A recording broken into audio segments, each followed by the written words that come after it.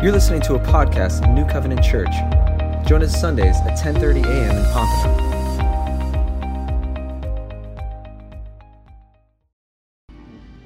Good morning, good morning. It's good to see you today. Happy Palm Sunday. Welcome.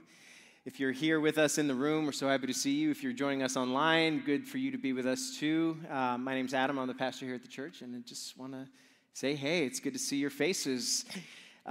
We are going to be today in Ephesians chapter 6. If you need a Bible, there's Bibles in the chairs around you. There will be the scriptures up on the screen as well.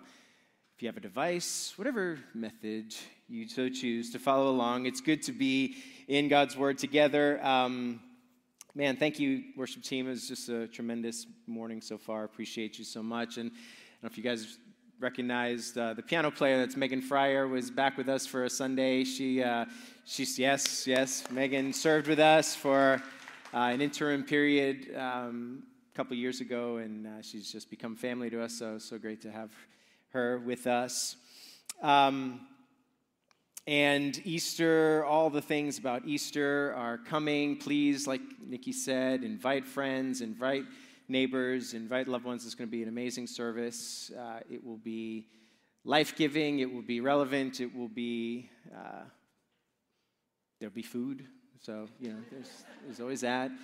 I just wanted to draw attention to a couple things before we go into God's Word. That yesterday we had just an amazing event. We had our spring block party out on the front lawn, and our team did just such an amazing job. I want to thank Sherry, Vera, and the rest of our team who put it together and made it special. It was a great day. We had, a few hundred people out there, lots of kids, lots of Easter egg hunts, lots of candy, and hopefully you got a chance to experience our grand opening of the cafe in the back, and today is half off all the drinks and free pastries and all that stuff. And so our team has been just working nonstop back there. So I want to thank Kelsey Jones and Tyler Jones for putting in such hard work.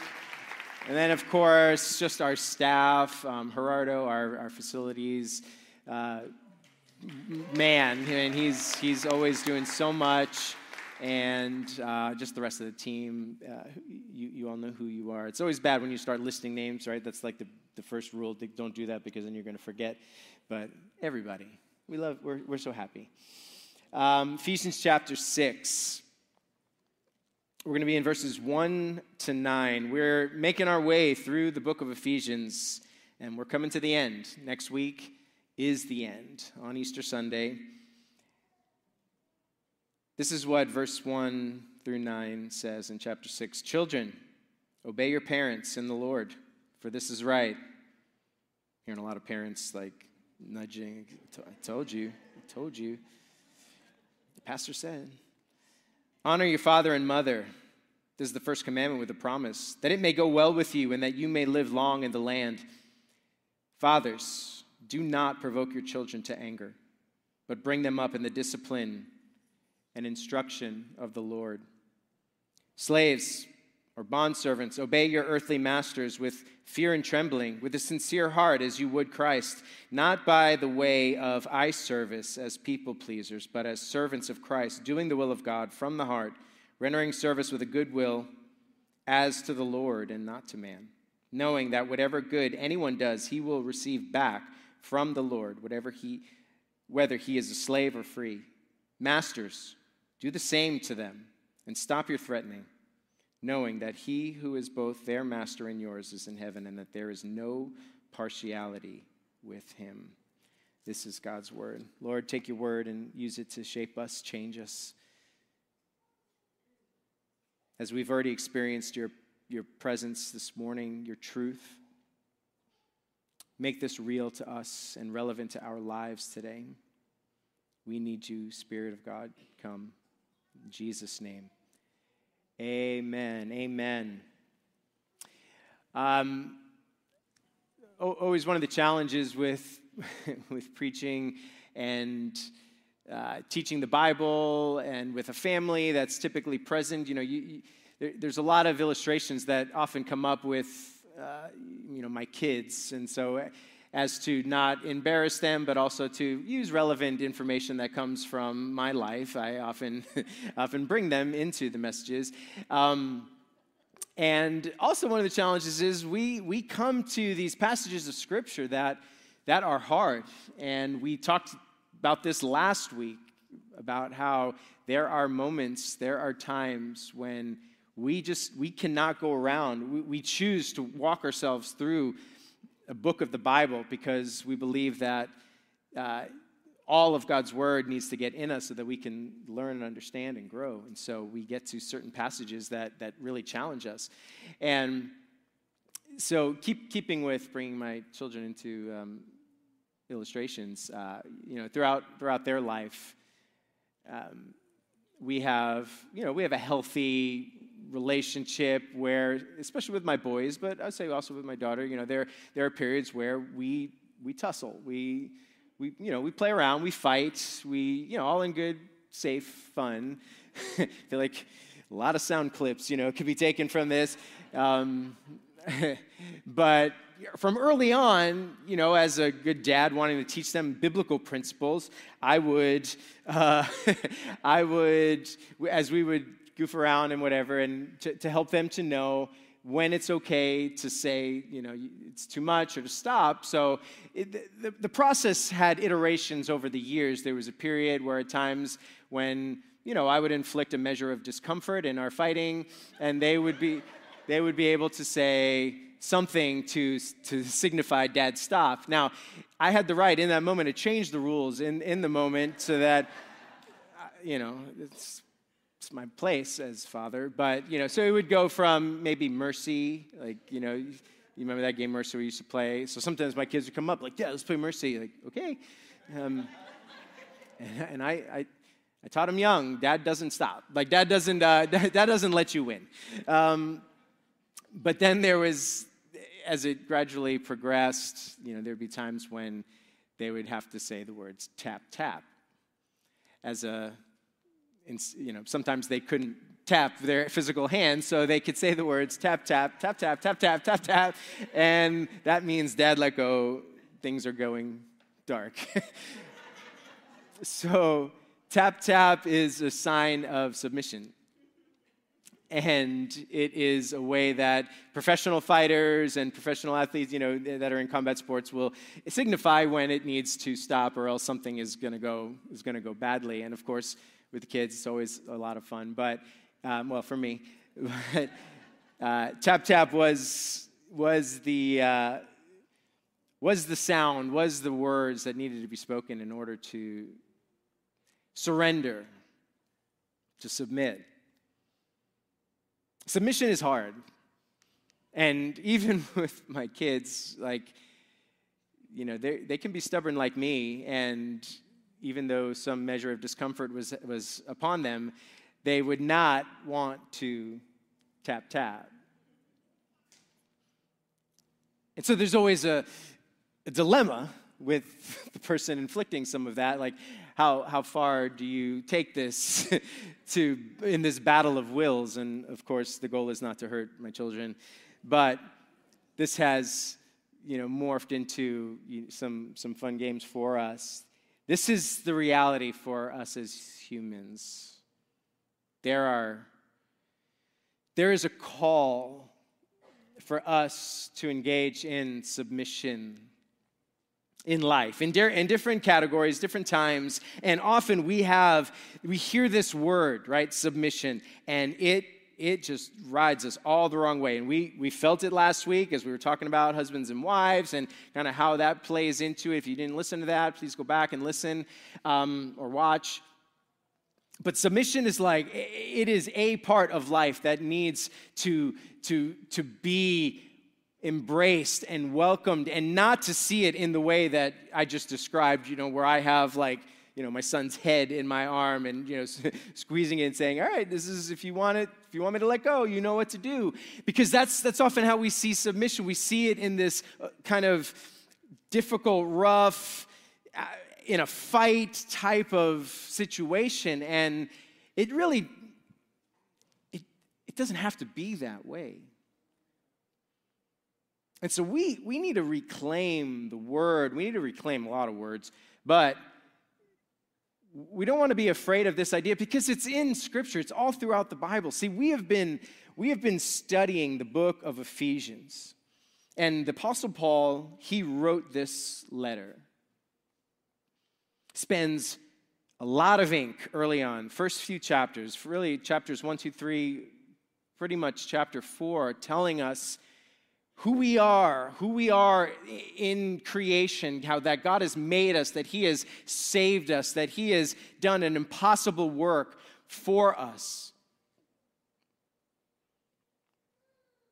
And we were waiting, man. We were waiting to hear him say, okay, now because of that, here's how you're going to live. Here's how it's going to impact your life, your relationships, your marriages, your work. And then we get to the part where it starts impacting our marriages, our relationships, and our work, and we're like, whoa. This is a lot. And it is a lot, but it's okay because we don't want to run away from it. We want to embrace it. You know, we went through this period where he was telling us how to live generically in light of who God is to now how we're going to live specifically. He tells us, look, be imitators of God. Be imitators of me. Walk in love. Walk in love means I want you to live with a rhythm and a pace that is marked by progressive love towards the world around you. And as he tells us what life looks like specifically, he enters into the home. And sometimes we don't like God entering a home because the home for us is a refuge. It's a place where we get away. It's like, all right, when I get done with church, I'm going home. No, I don't want any of this stuff. I'm going to go in my gate, go in my doors, lock all the locks, put my phone on silent. No one bother me, right? I can get an amen, right? Who's there, right? Yeah. See, this is so interesting because the home was never like that. Culturally, throughout history, the home actually, especially in the context that we are reading into in first century Greco-Roman world, the home was actually a place where everything happened. It wasn't a place of refuge. It was actually a place of production. There's some amazing statistics about how at the end of the 1800s or in the 1800s, how the home was still a place where it produced the majority of the goods that it needed. And then by the 1900s, we're in the Industrial Revolution, and after the Enlightenment, after all this stuff, now the home was a place where nothing was made, but it was a place to retreat to get away from everybody.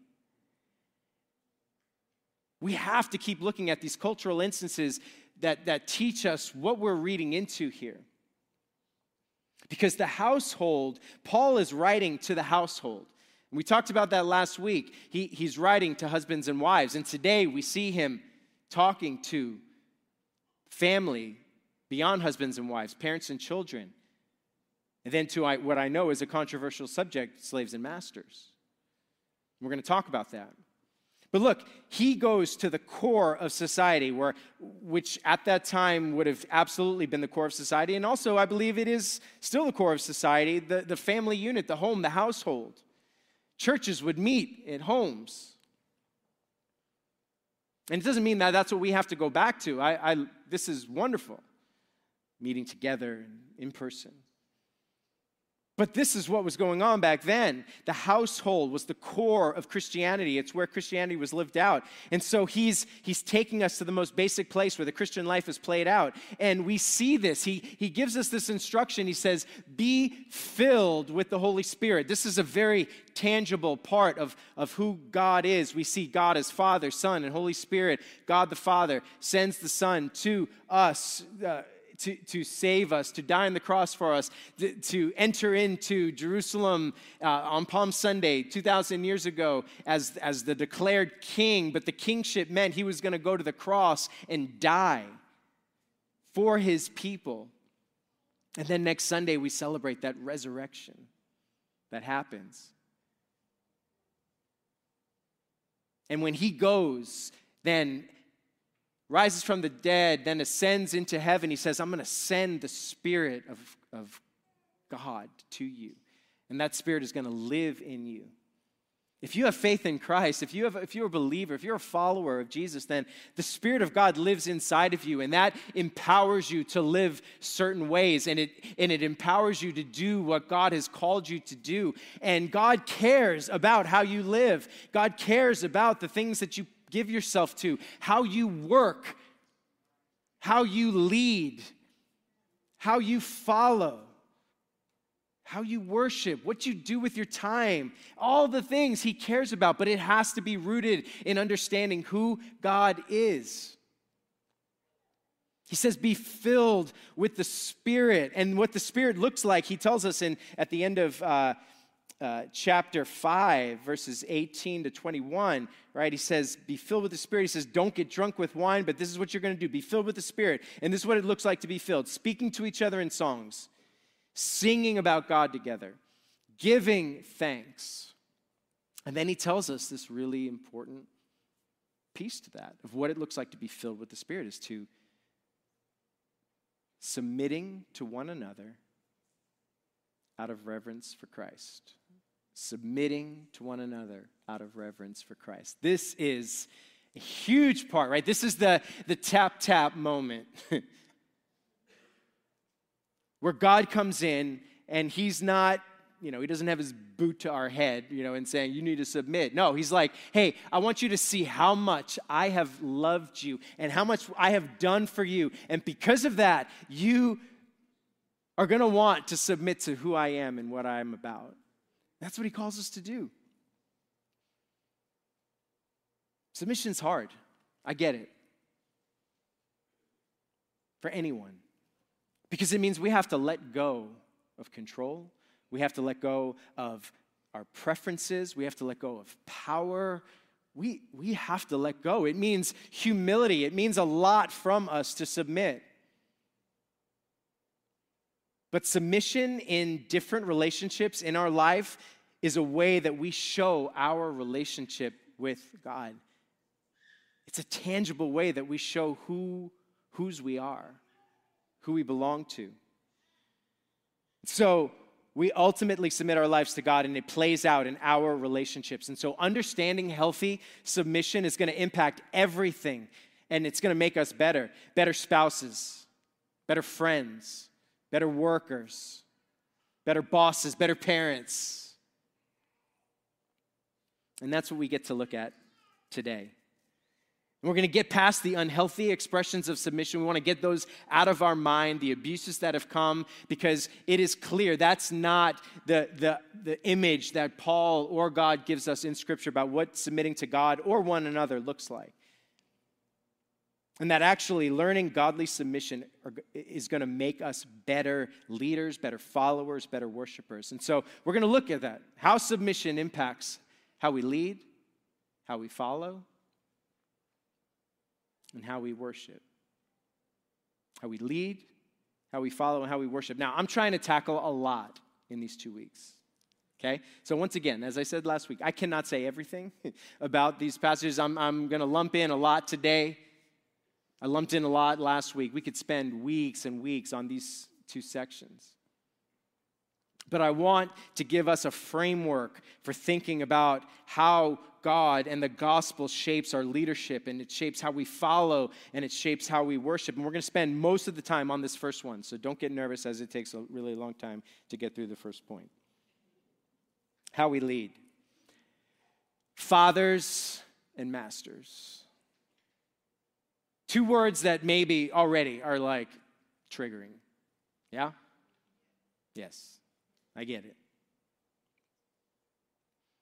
There are cultural issues we have to deal with here, okay? Because we hear words that start to mess us up, words that bring up all kinds of emotions. We hear things like slaves or bondservants. We hear masters. Even the word father, for some, is not a happy word.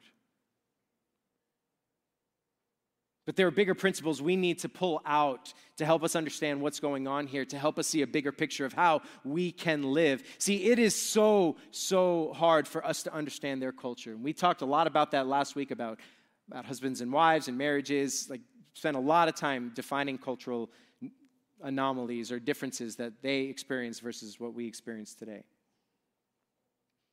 See, we have to ask the question, why doesn't Paul call for the abolition of slavery here? Right? Those are questions that probably come up. Right, Paul, you had your chance, you had a letter here. Why not say this is all wrong?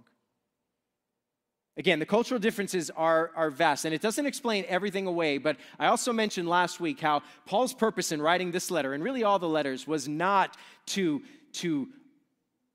revolutionize the entire system of government, the system of life, but to revolutionize how we see ourselves within that system. And hopefully, as the gospel comes in and awakens us to how we see the world around us, it then changes the system from the inside out.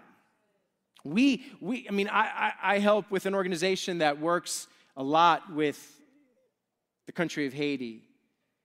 And the approach that the founders of P4H Global, one of which is sitting here in the audience, Priscilla, one of the approach is not to just go and give away a lot of stuff and like we're gonna flood you with materials. No, it's like we're gonna go to the inside and from the inside out, we're gonna change through education, through understanding, through sustainable development. We're gonna change this country. It's a much longer journey, right? Now, when we talk about slavery here, it's hard for us not to think about the horrors of the Western slave trade in the 17, 18, 1900s, right? Slavery, racism, I mean, it all comes into focus. And the generic term for this idea of slavery here was used to describe several different situations. And you see how even the English translations try to soften the language at times because ours said slaves obey, but others say bondservants. We're trying to get away from that word because of the connotations, at least in English, of what it means. Slavery was a huge piece of the Greco-Roman culture. It was not based on race, and it was not typically for a lifetime, unlike the slavery that we all are aware of. Usually slaves were done by the time they were 30. There was a legal distinction between owners and slaves, but persons in slavery, they didn't constitute a separate social economic class. Their social status, their economic opportunities, education, lifestyle, they were tied to their respective masters, to the status of their masters. So any call, if Paul would have come out in this letter, and this is, we're assuming a lot of things, but any call for Paul at this moment to say, all right, slaves, I want you to get together, we're gonna revolt, we want to do away with this, it just would have fallen on deaf ears because it just was not this, it wouldn't have made sense in their culture. Sometimes rather than look for work, men or women in that culture, because society was difficult, rather than try to have the uncertainty of finding work, they would actually sell themselves into a household so that there'd be job security. So it gives a little more clarity into the slave master culture of the first century. Now, it's still not great. And what we see it morph into centuries down the road was clearly wrong and evil and wicked, and was why, even though there were Christians who participated in owning slaves and selling slaves, it was the Christians who came to the forefront and said, this is evil, this is wrong, this is wicked, and it needs to be abolished. And we see men like William Wilberforce in the UK, and how that happened there, and it translated eventually into change here. We don't want human slavery of any kind, especially what we see in the horrible race-based, violent, brutal, lifetime slave trade of the 18th through the 20th centuries. But putting some of that into context, it helps us to see what's going on here a little bit clearer with a little more understanding and context. The principles that we glean from the instructions to the household members relates to work,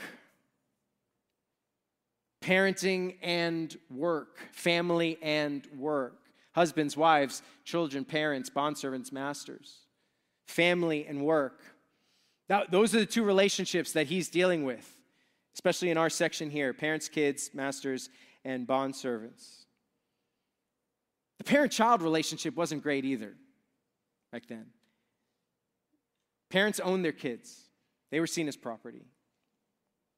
They owned their children. So the culture Paul was speaking to and speaking into had so much room for growth, so much room for change, that it's actually so much more radical than we can understand. The fact that Paul even is addressing wives, children, and slaves is a sign and indication that he cared about the vulnerable, because they were vulnerable. They were the most vulnerable, and they are the first ones mentioned in each of the sections.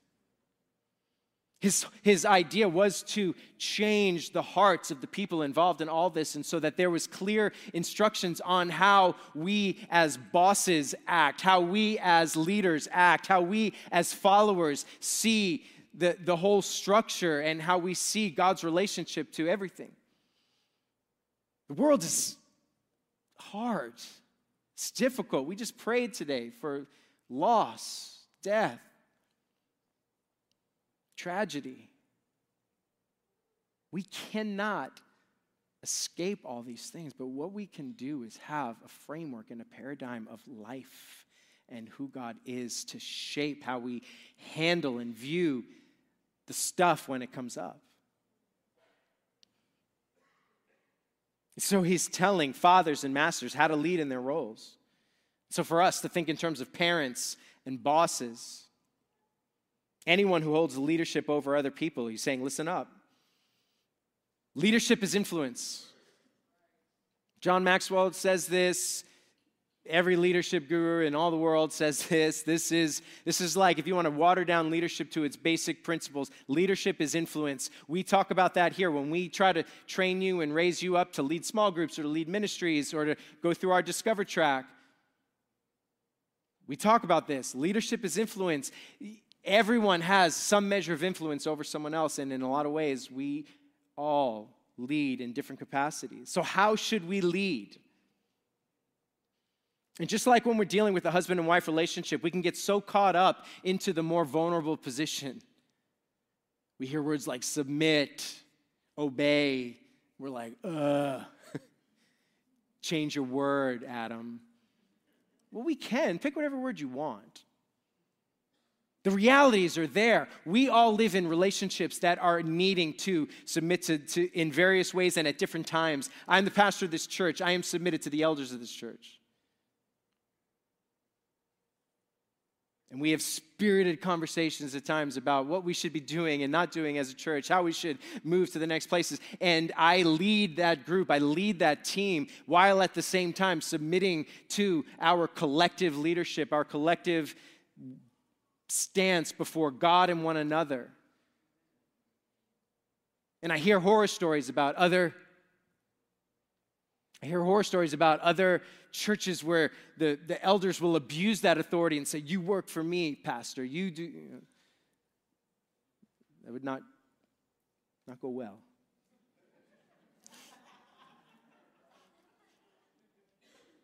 Just kidding.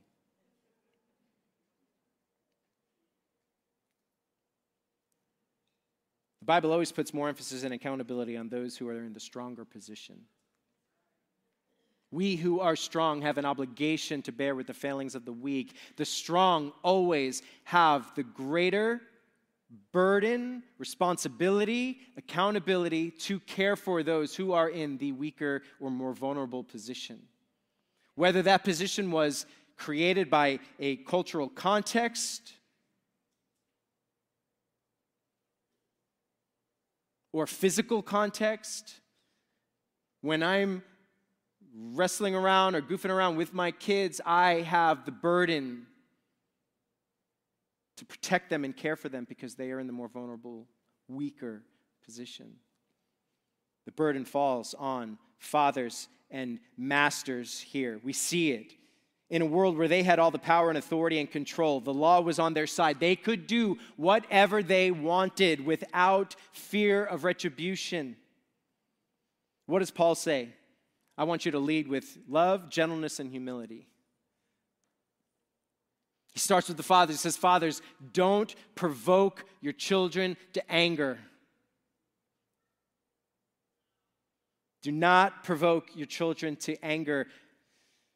What that word means, provoke, it means to infuriate. It means to make them perpetually, consistently angry. To exasperate. That's what another word used in the scriptures are. Look, the culture, again, was one of ownership, especially for fathers. It was take charge, show authority, exert who you are, let them know who's in charge. Paul says, just because you have the right legally to do what you want, the gospel changes the way you're going to parent and the way that you're going to lead.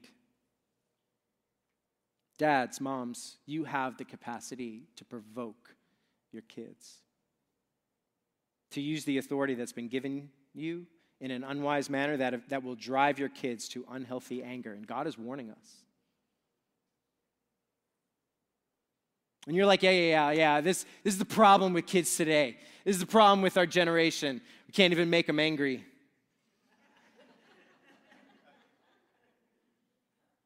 You're going to go crying to DCF or crying away. They're too sensitive, too lazy, they're too weak.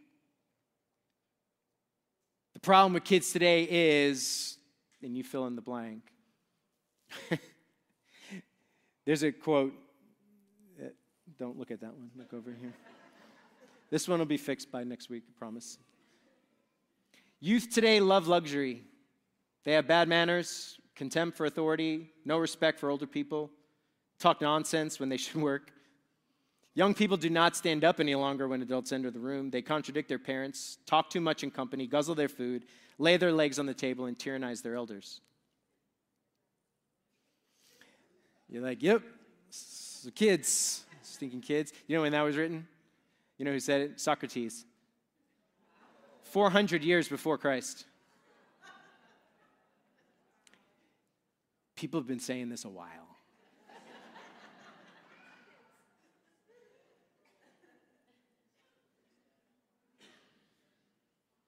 The whole kids today thing has been going on forever. I lived this, man. I went to military college, Charleston, South Carolina, and I went to one that was known for being one of the toughest, and I would say, I'm biased, the toughest in the country, and every class would rail on the upcoming classes as being weak and sensitive and lazy and disrespectful and all the things. And I did it as well, man. You'd see these kids come up like, they're like a year younger than me. And I'm like, you have no idea what I went through, what we went. And every class was seen as the weaker class coming up, and it's going to ruin the school, and it's going to ruin this. And it just is ridiculous.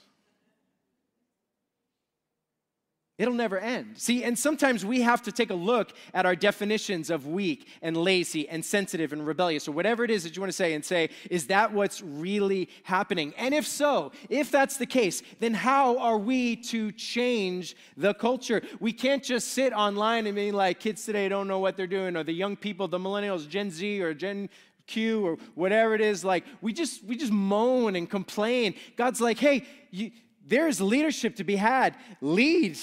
Change, like your kids are out of control. You are a parent. Now, I understand. I'm a parent. We don't know what we're doing. My wife and I, we're all over the place. I think I got great kids, but they got their problems. Because we have our problems. But I'll say this, it is not for us. If you are a follower of Christ, or even if you don't know Jesus in here and you're just learning a lesson on leadership,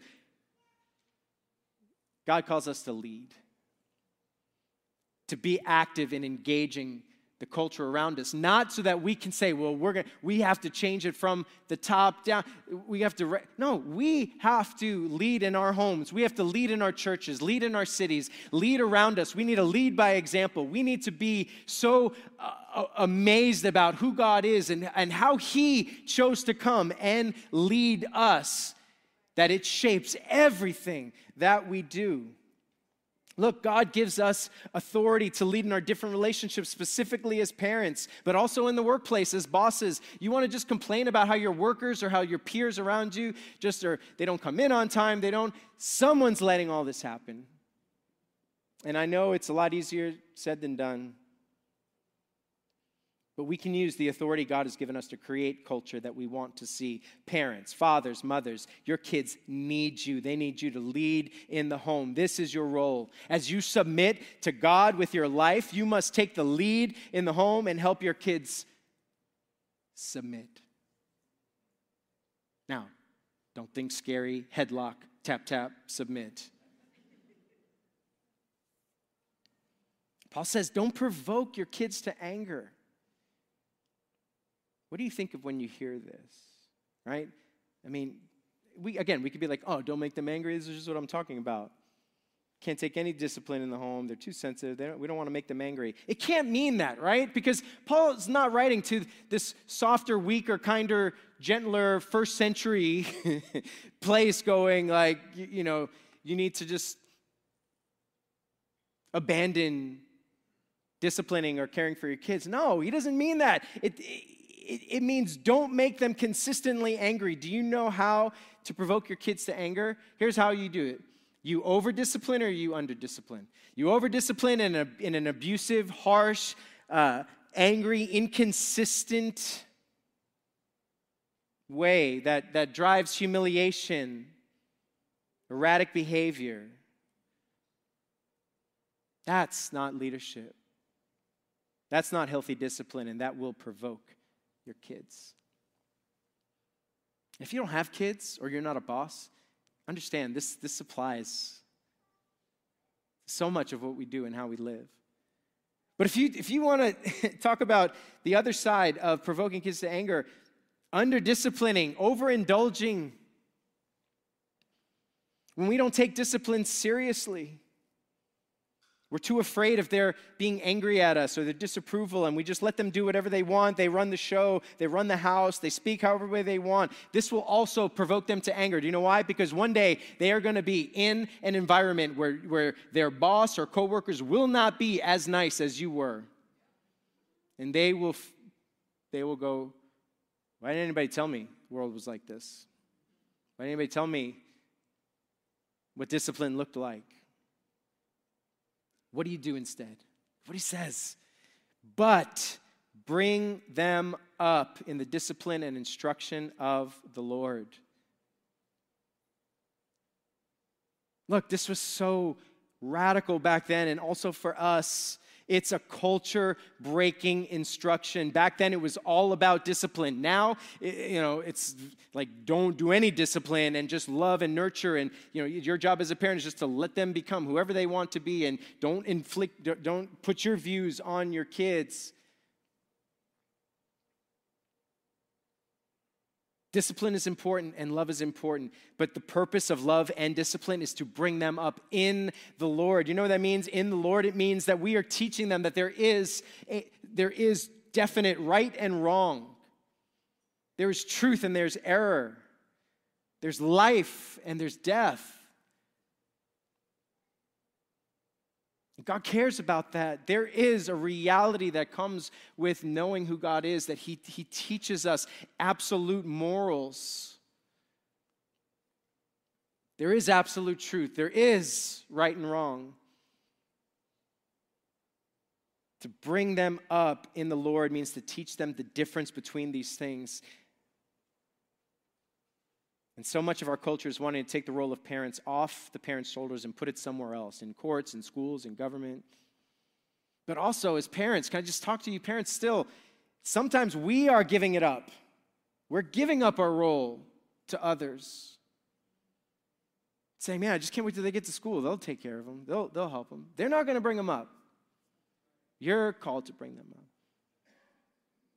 if you're giving them over to just nonstop activity on TikTok and YouTube and Instagram and Snap and all the things, someone else is bringing up your kid.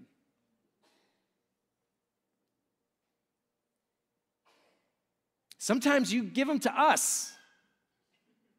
You're like, fix them, please.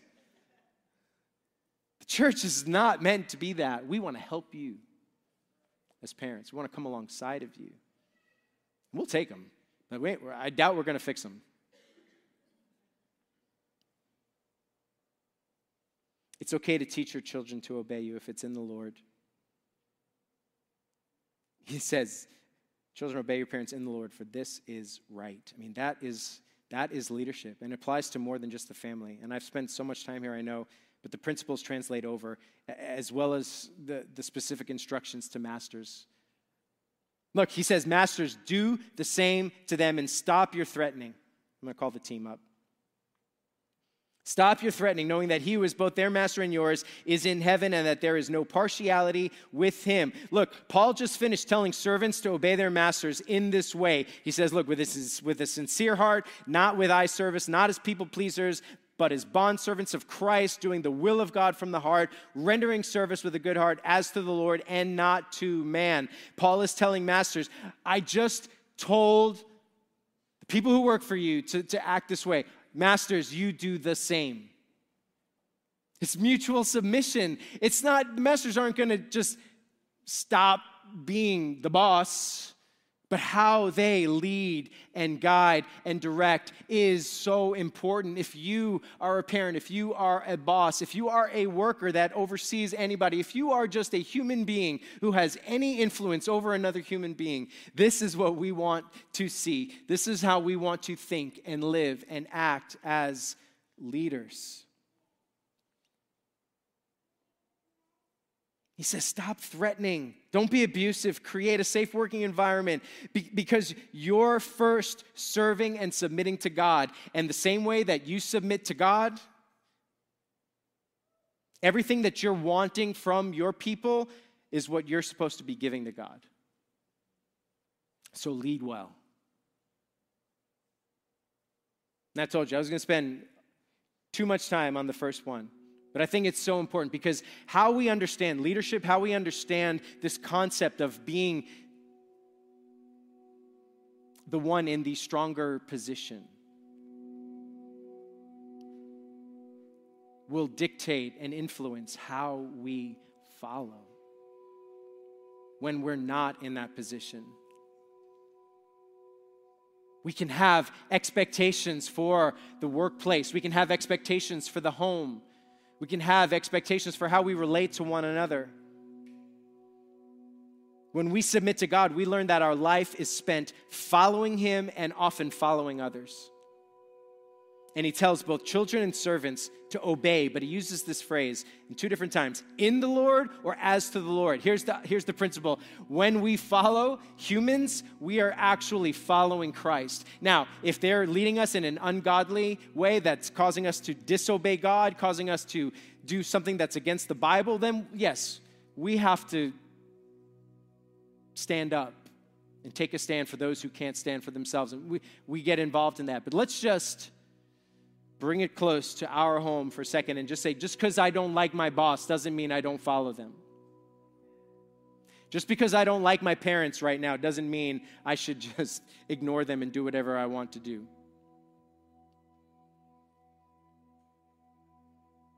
There are going to be times when we need to obey or submit to someone, and it is hard, and God will be with you because you see Him as the one you're really serving and submitting to.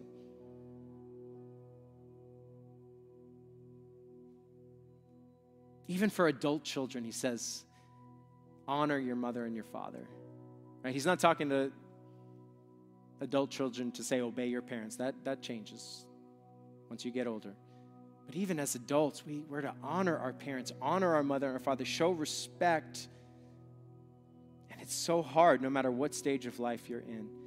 But even for the strongest of us who have the strongest wills, we can submit because we are ultimately not submitting to humans, we are submitting to God.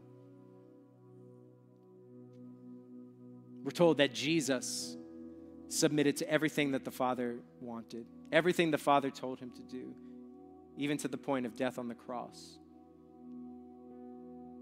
Jesus was in submission.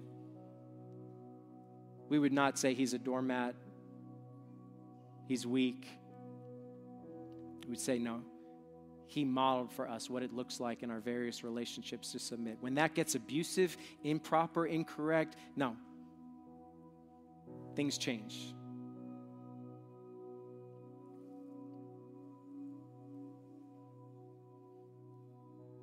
It's not easy, but it's all connected to our worship. When we talk about how we worship, how we lead, how we follow are both a sign of who we worship and how we worship. If we worship things other than God, if we're worshiping money, success, significance, making a name for ourselves, if those are the centers of our life, then everything, how we lead is going to be influenced by that. And I will make sure everything in my life, my children, my workers, my peers, if all I care about is success or care about money, if you're getting in the way of me making money, I'm going to lead poorly, or I'm going to follow poorly. If you are an obstacle to my success, if you're an obstacle to my respect, it's going to lead to abusive leadership. It's going to lead to abusive followership or ineffective following. All I'm going to care about is if my kids behave or not, because when they misbehave, it's not because I care about, their future. It makes me look bad. That's not good. That's idolatry. That's worshiping something other than Christ.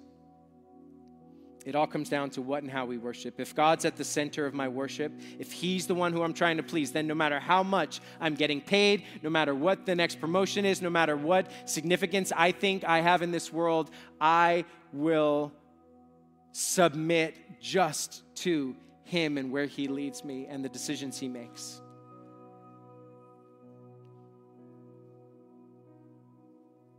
And so much of this is lived out and practiced right here.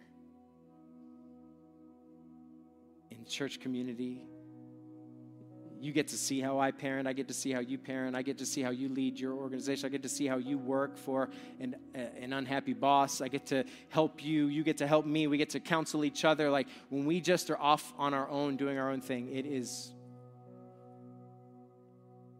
it leads to all kinds of bad things. Let's stand together, church. We have been given an example of a God who came to us to seek us out, to love us, who was ruler over our entire universe, yet came to not be served, but to serve. That's the model for us, for you and me. We are here, put on this planet to serve him and to serve one another.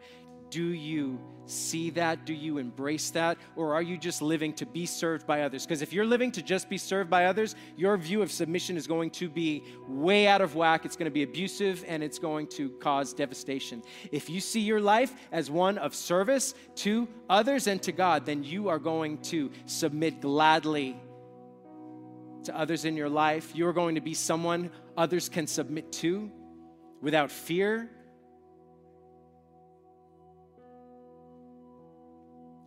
Put your faith in Christ. It's your step one.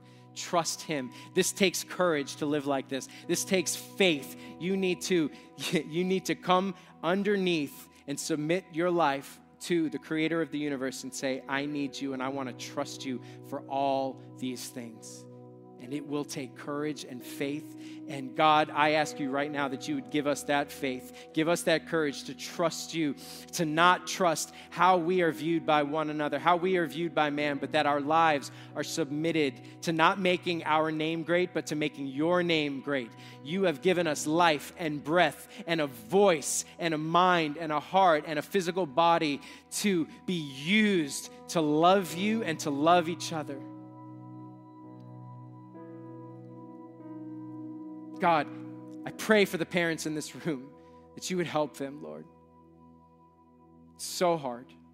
Give them faith to trust you, to believe you for the health and well-being of their children. God, I pray you would bring the children of this church under the authority of their parents in a healthy, God-honoring way. I pray for all those who are bosses in here who in many essence are masters in the sense that they run a company, they run an organization, they lead other people, that you would give them wisdom to lead well, to lead in humility and gentleness, to not try to take it by force.